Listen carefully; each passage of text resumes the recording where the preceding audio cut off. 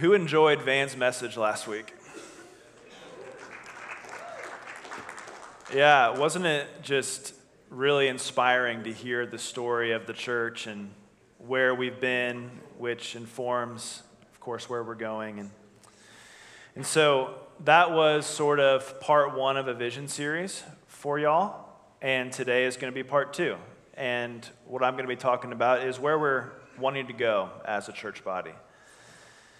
Now, I will say that if you were here 9 months ago when we did the vision series then, that's all still where we're going. So we haven't forgotten about those 7 things that we shared with you then when we combined down into one service and just pressed into what we felt like God was saying to us for the future. And if you haven't heard those, by the way, or if you want to get refreshed on them, they're on our podcast. You just have to scroll back a little bit. It was like February, March-ish is when we did that of 2023. So that's still where we're going. And if you remember that vision series, one of the messages that we gave was focused on community. And that's actually the kind of part of the future that I want to share with you about this morning. Not only because it's just incredibly significant and important, but I actually think that getting community right as a church is going to be the thing that allows us to step into all of the other things that we want to step into as a church. So speaking of community, about 10 years ago, I got into ministry. I guess it was 12 years ago, but same. And around that time, I was deeply involved in what you would call community ministry. You know, what I was primarily doing when I jumped into ministry then was not this right here, was not speaking on a Sunday morning. It was sitting in a circle in a living room and opening up the scripture, sitting in a circle in a living room and worshiping with someone playing an acoustic guitar badly and singing even worse. But the presence was so powerful, and sitting there and praying for that was kind of how I got started in ministry. It was more of a community, more of a smaller group, more of what you might call a fellowship setting. And around that time, our culture was going through some wild changes. I could name them all, but one of the most significant ones was, I would say, around that 2012, 2013 time period is when the tide of public opinion was shifting about the LGBTQ community, at least in our country. And whereas if you were a part of that community when I was in high school or even college, you kind of kept it to yourself because if you shared it, you'd get bullied or you'd get, harassed. Whereas around that time, and of course it probably was different in different parts of the country, but maybe I'll speak for here. Around that time is when the average person's opinion about the LGBTQ community started to shift. And the reason I bring that up is that in those early to mid years of doing community ministry, specifically with young adults, we had about a dozen LGBTQ people in our midst that were practicing community with us, and it was great. These people, whether they had same-sex attraction or they had some sort of gender dysphoria or something, they were choosing to, instead of living according to those feelings, to live according to the sexual and gender ethic that Jesus revealed. And it was awesome. Why do I bring this all up? Well, sadly, today, all of those people except for one are no longer doing that. And of all of the ones that are not doing it, I'm pretty sure all of them except for one are actively in a non-heterosexual relationship or they've transitioned their gender. And I've gotten to speak to some of them about sort of what happened, like what kind of led you from this place of being, I'm willing to put this aside and to commit my life to Jesus and his way, to I can't do that anymore, or I'm not willing to do that anymore. And of course, there are many factors that go into this. And also, I just want to say as a caveat that every single person is responsible for their own decision. So they have no one to blame but themselves for choosing the life that they have. But I started to hear a common theme as I would talk to people. And you know, if I could just kind of step out of that subset of people for a second, I also heard this theme talking to people who had experienced divorce and had left Christianity.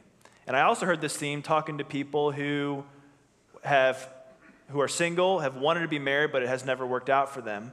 I heard a similar thing from them. So all of these different kind of groups of people, I heard the same story. And the story went something like this. In my early 20s and mid-20s, I had this amazing, supportive Christian community around me. I had a place where I truly felt like I belonged, where I could be vulnerable with people on a regular basis and they'd be vulnerable with me, where I had many confidants that I could share my struggles and my victories with, where I truly felt safe, where I truly felt like I had intimacy and relationship and connection. And then everyone started getting married, but me. And everybody started having kids, but me. And slowly but surely, that support system that I had as I followed Jesus was pulled out from under me, and I found myself all alone. And I held on as tightly as I could in that loner kind of place for as long as I could until I couldn't bear it anymore. And this isn't just one person that I've heard this story from. Multiple people I've heard the same story, and again, not just people in the LGBTQ community, but people who never got married, people who went through a divorce, people who are not currently part of what we would call like a nuclear family unit. And part of me, as I think about that, is like, well, you know, that times change. Like when you're in high school, this is what your life stage looks like, and when you go into kind of college and around that time, this is what your life stage looks like, you know, college age, and when it's just kind of the natural progression of life, and I get that. But something about it just never has sat right with me. Like, is it really true that you can have that close-knit community of Christian support with intimacy and vulnerability and connection only in your early 20s? Unless you get married? Is that actually the way that it's supposed to be? So that's the question I sort of want to wrestle with all of you this morning. And that leads to the title of my message, which the title of my message is The Community Jesus Created. So I want to dive into what actually was the kind of community that Jesus created, and are we still living out his vision for community today in 2024, Cincinnati, Ohio, in the United States? So I'm guessing that it's probably universally understood in this room that what's happening right now is not what the biblical authors had in mind when they thought about community. You know, like this is not community. Now it has some elements of what we read about the early church, what they prioritized. So the early church, there's this great kind of summation verse in Acts chapter 2 that talks about what the early church community was all about. And you read that they were all about prayer, breaking of bread, fellowship, and the apostles' teaching. And so there's teaching happening right now. I'm not calling myself an apostle, but like a leader's kind of teaching, you know? So teaching is happening from a leader, so that's kind of a continuity. And then prayer, we don't do a ton of corporate prayer on Sunday mornings at least, but worship and prayer are sort of in the same category for the biblical authors, and a lot of times our worship songs are actually prayers. So I think it's fair enough to say that we do prayer together on Sundays, but we definitely don't do what the biblical authors meant by fellowship, and we're definitely not doing what they meant by breaking of bread. Those are activities that really can only happen in a smaller group where you can sit across a table from someone face to face, have a conversation, open up about your life, confess sins, do those sort of things. So this is part of what the biblical authors thought community was, but it's not the entirety of it. So there are many reasons for, and let me say this.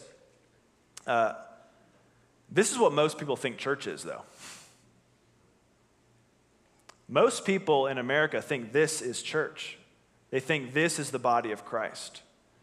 And that's a problem because we have 50%, if at best, maybe more like 35% of what the original church had when they thought of the church, when they thought of the body of Christ gathering. So we need to unpack kind of how we got here, that the average Christian thinks that coming to this on Sunday morning only is what is needed for, and what's kind of required of them and what's necessary for a thriving spiritual life. And I'm not just making that up, like I'm going to show you a statistic in a second that actually is the case, at least in our country. So there are many reasons for why the average American Christian thinks that this is the pinnacle of what it means to be a part of a church. And we don't have time to go into all of them, of course, but the one I want to focus on is just one that I'm just going to put an exclamation point on what Jordan Pelfrey was talking about when he gave his message on community 9 months ago, and that is individualism. Individualism is responsible in a lot of ways for the version of church that we all think of today. So, just to remind you, Jordan's message was titled, "Resist Extreme Individualism, Embrace Community." And he defined individualism this way: the habit or principle of being independent or self-reliant. Independence and self-reliance, that's bread and butter of our culture, right? I mean, that's what you get a badge of honor for being independent and self-reliant. If you're not independent or self-reliant, or at least not according to society's standards, you're looked down upon. And you see this on all of the ideologies. I don't care if you're on the far political right or the far political left. You know, the left's version of this is live your truth, you do you. The right's version of this is my freedoms, my life, don't you dare take my da-da-da-da-da. Don't you dare do this or that to me. Don't tread on me. That would be kind of the right's version of it. So this individualism, this self-reliance or extreme independence, you can find it all across the board. And something that I think will really bring this out for us, in case you still need to see it more clearly, is the repulsion that we feel at the idea of an arranged marriage. Who thinks an arranged marriage is a really noble, cool idea? A few people. You win. No. Okay. But you understand that we're in the minority when it comes to how marriages are done culturally throughout the world. Like, more people than not still practice arranged marriages. And we're like, oh, well, that's because they're all unsophisticated. They haven't reached the level of sophistication as we have here in American society. And then we're like, oh, really? Well, how about we look at the actual successes of those marriages? And then we get quiet real quick because we're like, arranged marriages, study after study shows, they really do better than our version of marriage, right?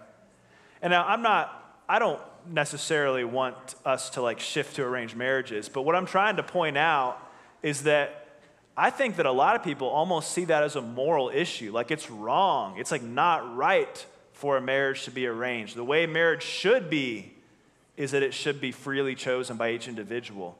And there's no biblical basis for that. That just flows out of what has been normalized in our culture. That flows out of individualism. So individualism, it's in the air. There are so many ways that we're being pulled and pushed by it and impacted by it that we're not even aware of.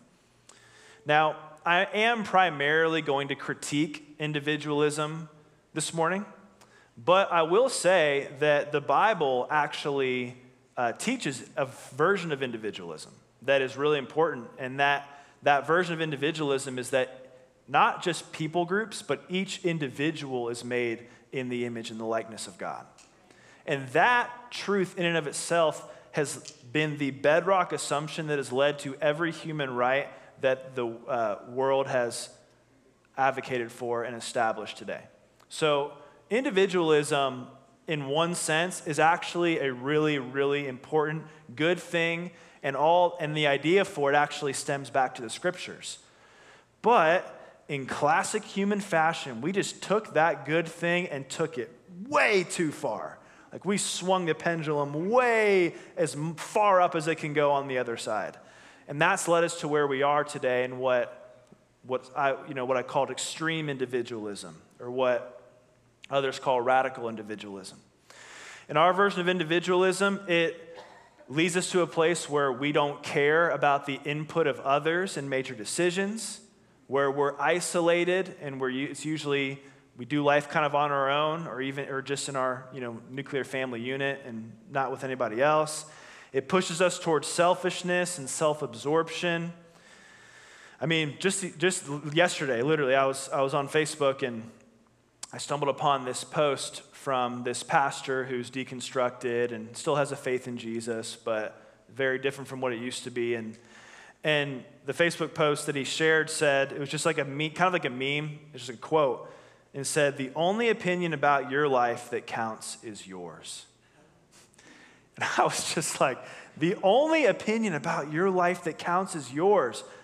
Thank God I did not follow that advice. My life would be an absolute nightmare. Well, it makes sense why so many people are shipwrecking their lives. It's like, thank God I got the opinions of others for my life sometimes. But that post, of course, been shared a million times, millions of likes, millions of loves, people commenting on it. Yeah, that's so true. Yeah, preach it. It's almost like our gospel, our culture's gospel. And people really resonate with it on a deep level because of that. Now, I'm not just going to stand here and critique it. Let's look at the fruit of extreme individualism. These are some statistics Jordan quoted. So, rates of loneliness have doubled in our country since the 1980s. Twice as many lonely people. That's a lot of lonely people. 35% of Americans describe themselves as chronically lonely. That's like more than a third. The average American has between 0 and 1 confidants. That means many have 0. And then finally, less than half of Protestant Christians are in small groups, and that percentage is shrinking. You can throw out that slide. So less than half of Christians would be involved in anything that you could put the term like fellowship or community on. And that kind of goes back to what I was talking about earlier about Sunday mornings. And biblical scholars are talking about this too. So in his deep dive study on the community of the early church, this author named Joseph Hellerman wrote this summary of our individualistic culture. They call it radical individualism. What this amounts to is simple enough. We in America have been socialized to believe that our dreams, goals, and personal fulfillment ought to take precedence over the well-being of any group, our church or our family, for example, to which we belong. The immediate needs of the individual are more important than the long-term health of the group. So we leave and withdraw rather than stay and grow up when the going gets rough in the church or in the home. I want to zero in on that phrase. We have been socialized to believe that our own dreams, goals, and personal fulfillment ought to take precedence over the well-being of any group. That might be a tough pill to swallow for some of us in here right now. I mean, for me even, still, and I'm giving the message, that this is still a tough pill to swallow. That, the implication of what he's saying there is that it's not right for me to think that my dreams and goals and personal fulfillment ought to take precedence over the well-being of my church or my family. Like, that's not okay. And, in one sense, we can be like, amen, yeah. But then when you really think about it, like, I should be willing to lay down my dream for the health of my family. I should be willing to lay down my sense of personal fulfillment for the health of my church. Family we can be okay with. When you say church, it's like, shoot, this is a cult. Get me out of here. Next thing, they're coming for my money.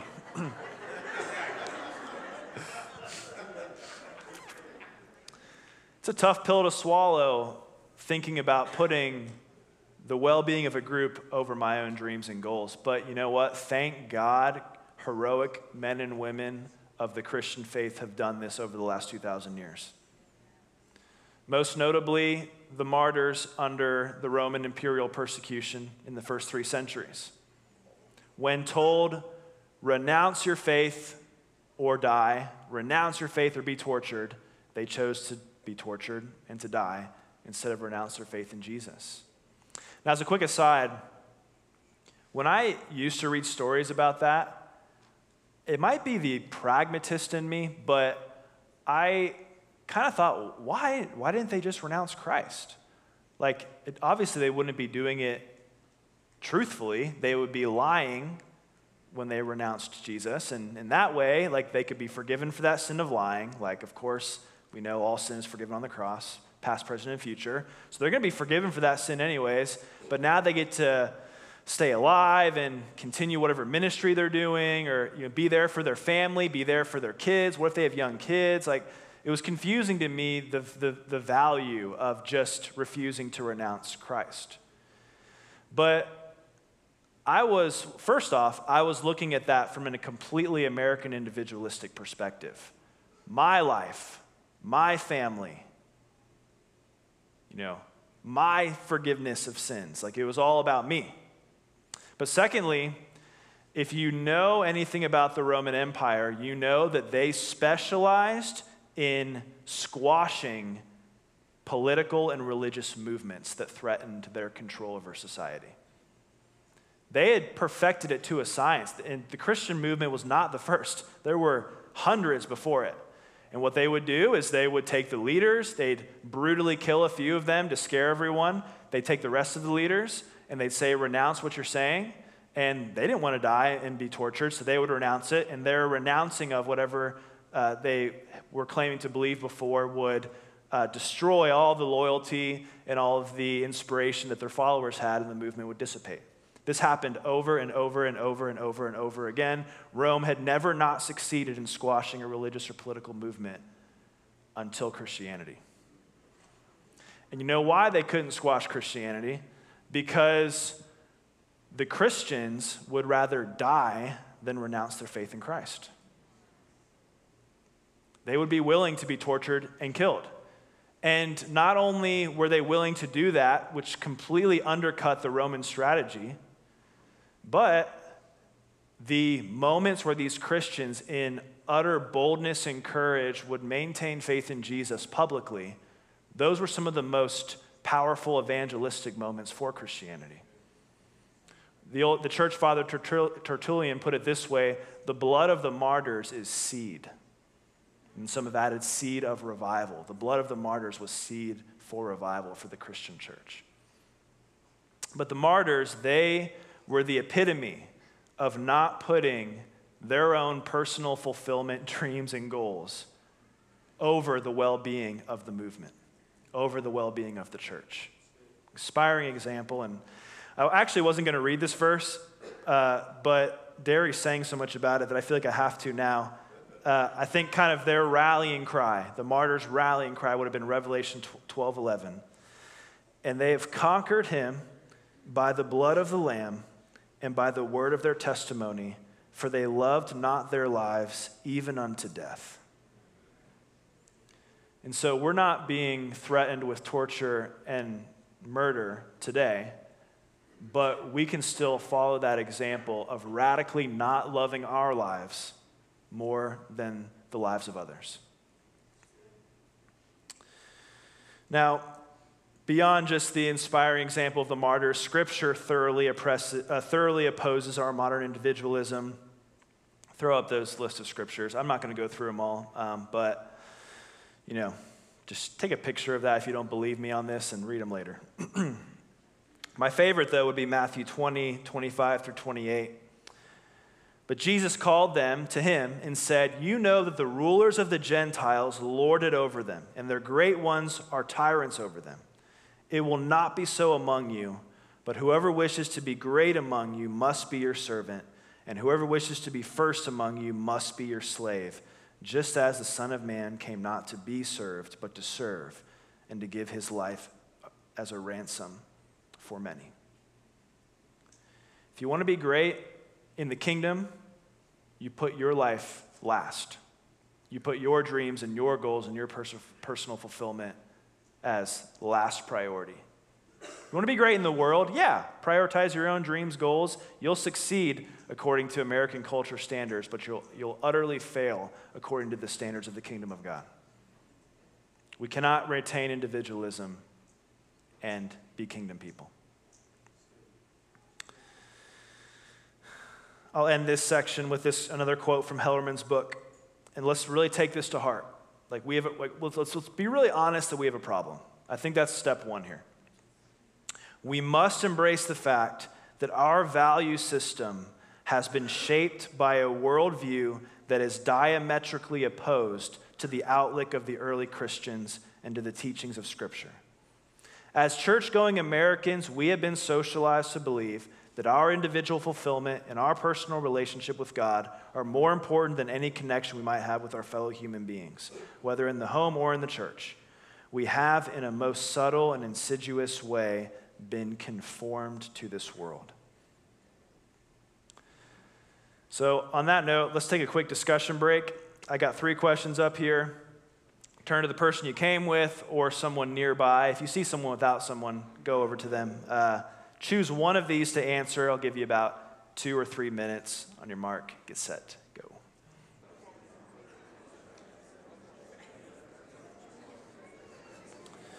All right, let's go ahead and bring it back in.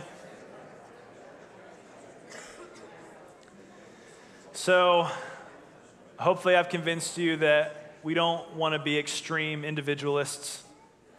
And more importantly, that God doesn't want us to be extreme individualists. But where do we go from here? What's the, if you will, antidote for extreme individualism? And of course, it's community. Biblical community is the antidote that we need.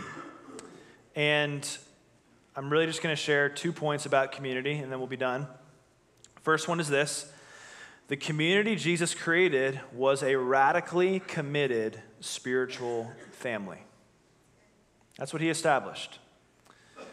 When N.T. Wright puts it this way, when he's talking about this radical command Jesus gave in Matthew 8, N.T. Wright said, "The only explanation for Jesus' astonishing command is that he envisaged loyalty to himself and his kingdom movement as creating an alternative family." Church truly is a family. It's supposed to be a family. And we know this from the use that Jesus implemented and then the other biblical authors maintained, which was brother and sister. We are all brothers and sisters in Christ. That's how we ought to think about each other. Now, we need to do a little bit of work on this term, brothers and sisters, a little bit of historical context work, because we think about brothers and sisters way differently than they did 2,000 years ago. I mean, I think about myself, and my closest relationship would be my wife, Jamie. Next layer out would probably be my best friends, Wilson being the first of a few. And then my next layer out, it might be my brothers. I'm close with my brothers, but it also might be my parents. I might say I'm closer with my parents than my brothers. And then maybe a 4th layer out, you have my brothers. And so maybe some of you, that's true for you as well. Maybe some of you are closer with your siblings than that. But I feel like a lot of people, at least, would say that their brothers and sisters, their siblings, are not their very closest relationships, which makes sense, the version of church we have in America in 2024. We don't view each other as our closest relationships. We view each other as a second, third, or fourth degree out. A lot of us anyways. I've viewed the church that way. Recently, I viewed the church that way. But when you dive into the ancient world, what you find is that brother and sister relationships were the closest relationships, even more than relationship between husband and wife oftentimes. Just in that culture, that's how it was. Again, Haselmayer, if you don't believe me, here's an expert. The early church functioned like an ancient Mediterranean family, not a modern American family. For persons in Mediterranean antiquity, marriage took a backseat priority-wise to another more important family relationship, the bond between blood brothers and sisters. We cannot simply import our American idea of what it means to be a brother or sister into our interpretation of the New Testament. Brother meant immeasurably more to the strong group authors of the Bible than the word means to you and me. It was their most important family relationship. So a term that might be better for us today would be like best friends in Christ. You know, it'd be weird to say like spouses in Christ because then we're getting kind of Mormon-esque. But best friends in Christ, like that might be a term that helps us get a little closer. Like Jesus wants you to look at the person across the aisle from you and think of them as a best friend. I mean, think about that for a second. How would things change? Just look at somebody in the room. How would things change if you viewed that person as a best friend?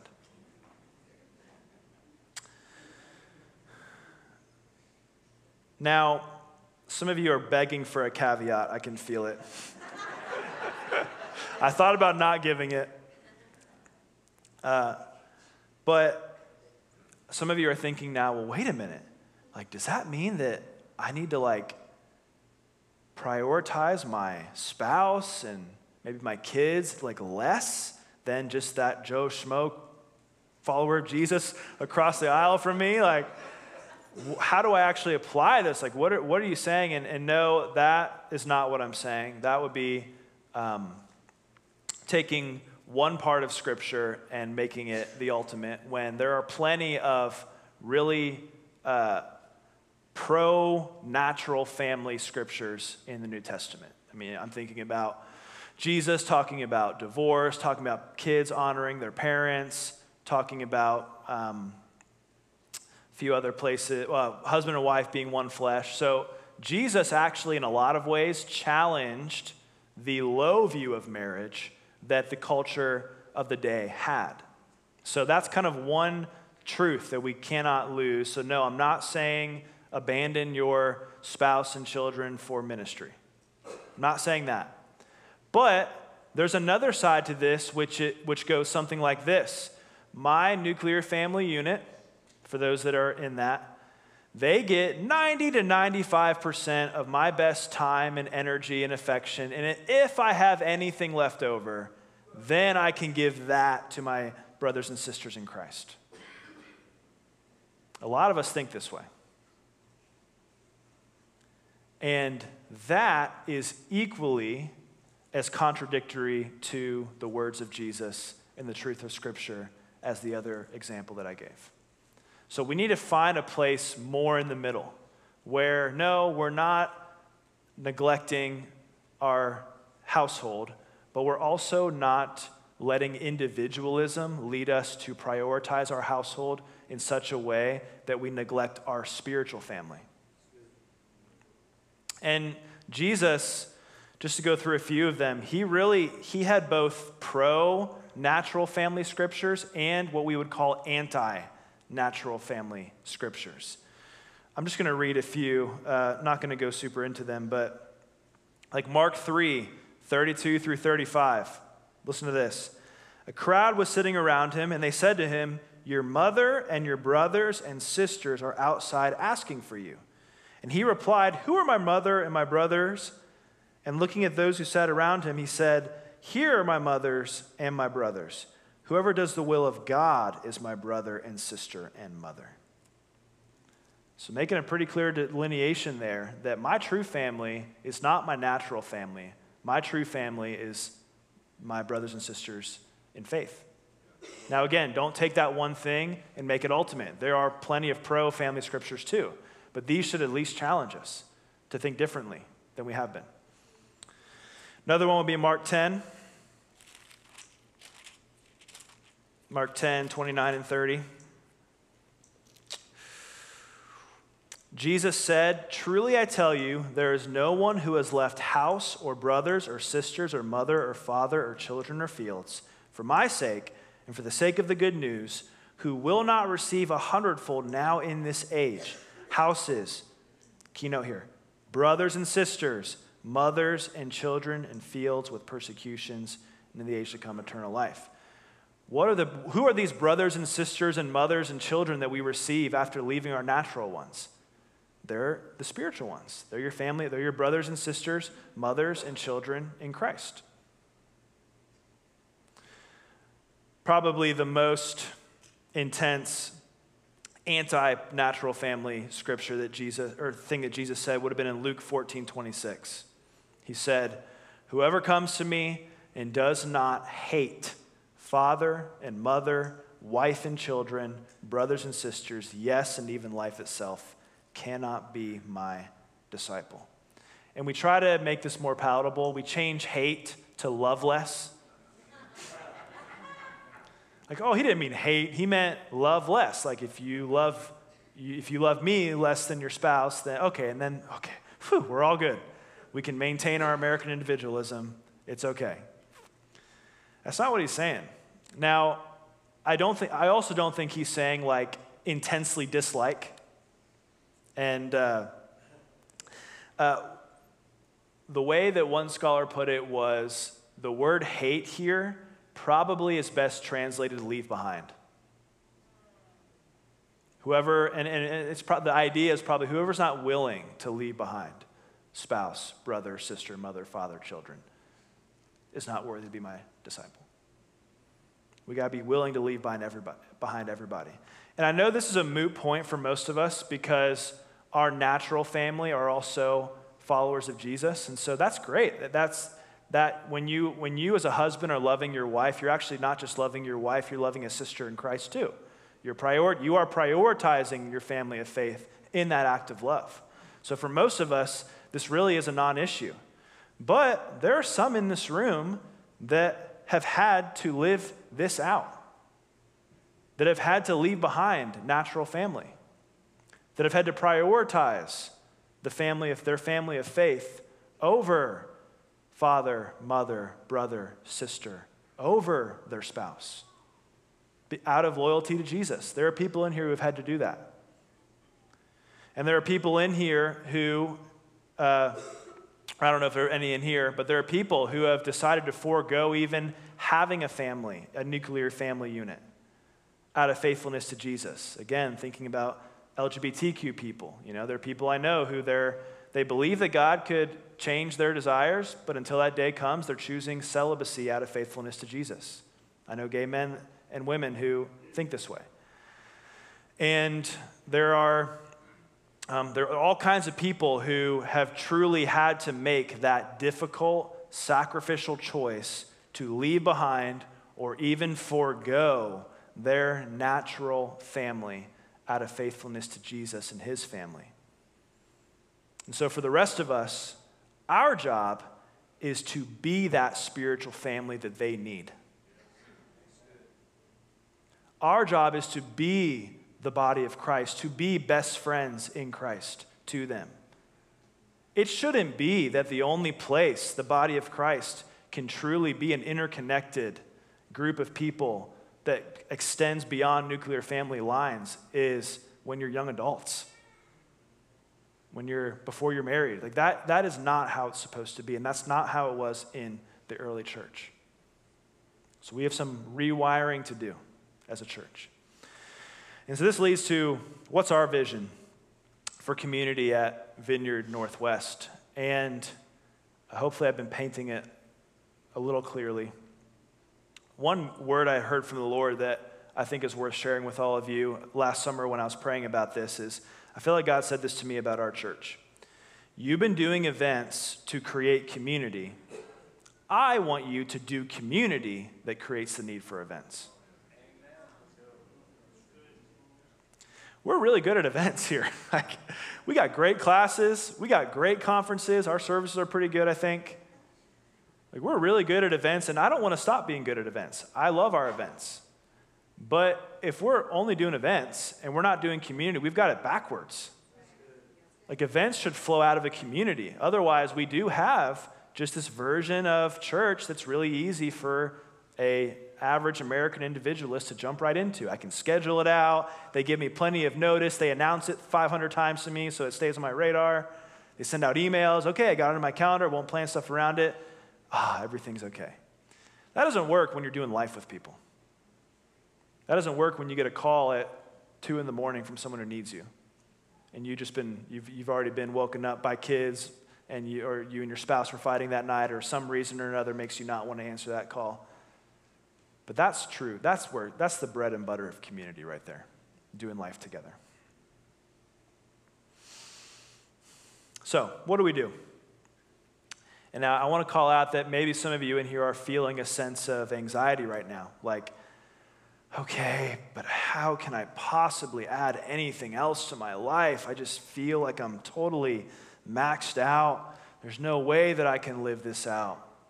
And I want to say that first off, our brains, they tend to go to extremes when they're feeling anxiety. And so whatever extreme thing you're thinking in your mind right now, that's probably not your next step. Okay? But you do have a next step if you kind of want to unplug from the American individualistic matrix, get in the real Christian kingdom world, and not just succumb to that lying mindset anymore that the enemy has tried to get into all of our minds. There is a next step for you. And Jesus, he is so good and faithful. He will lead you step by step into that.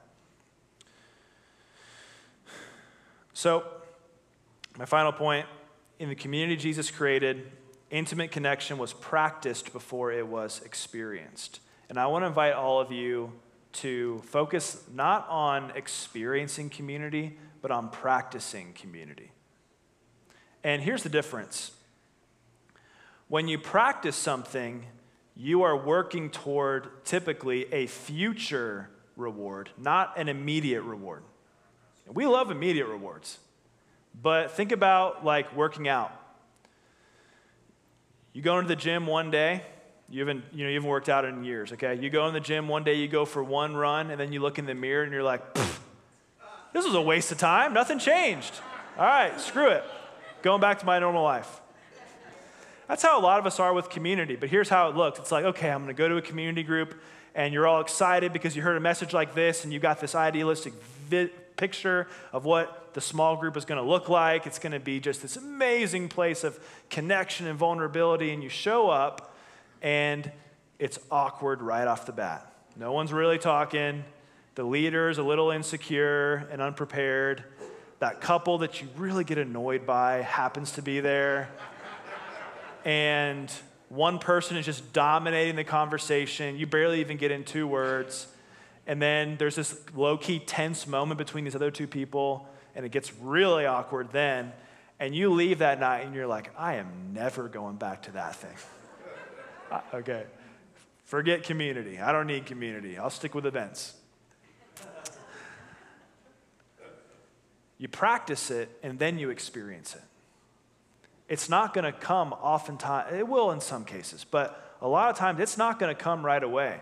And if I could challenge you to think about those awkward moments differently, what if you thought about those awkward moments and those tense moments as individualism being detoxed out of your body?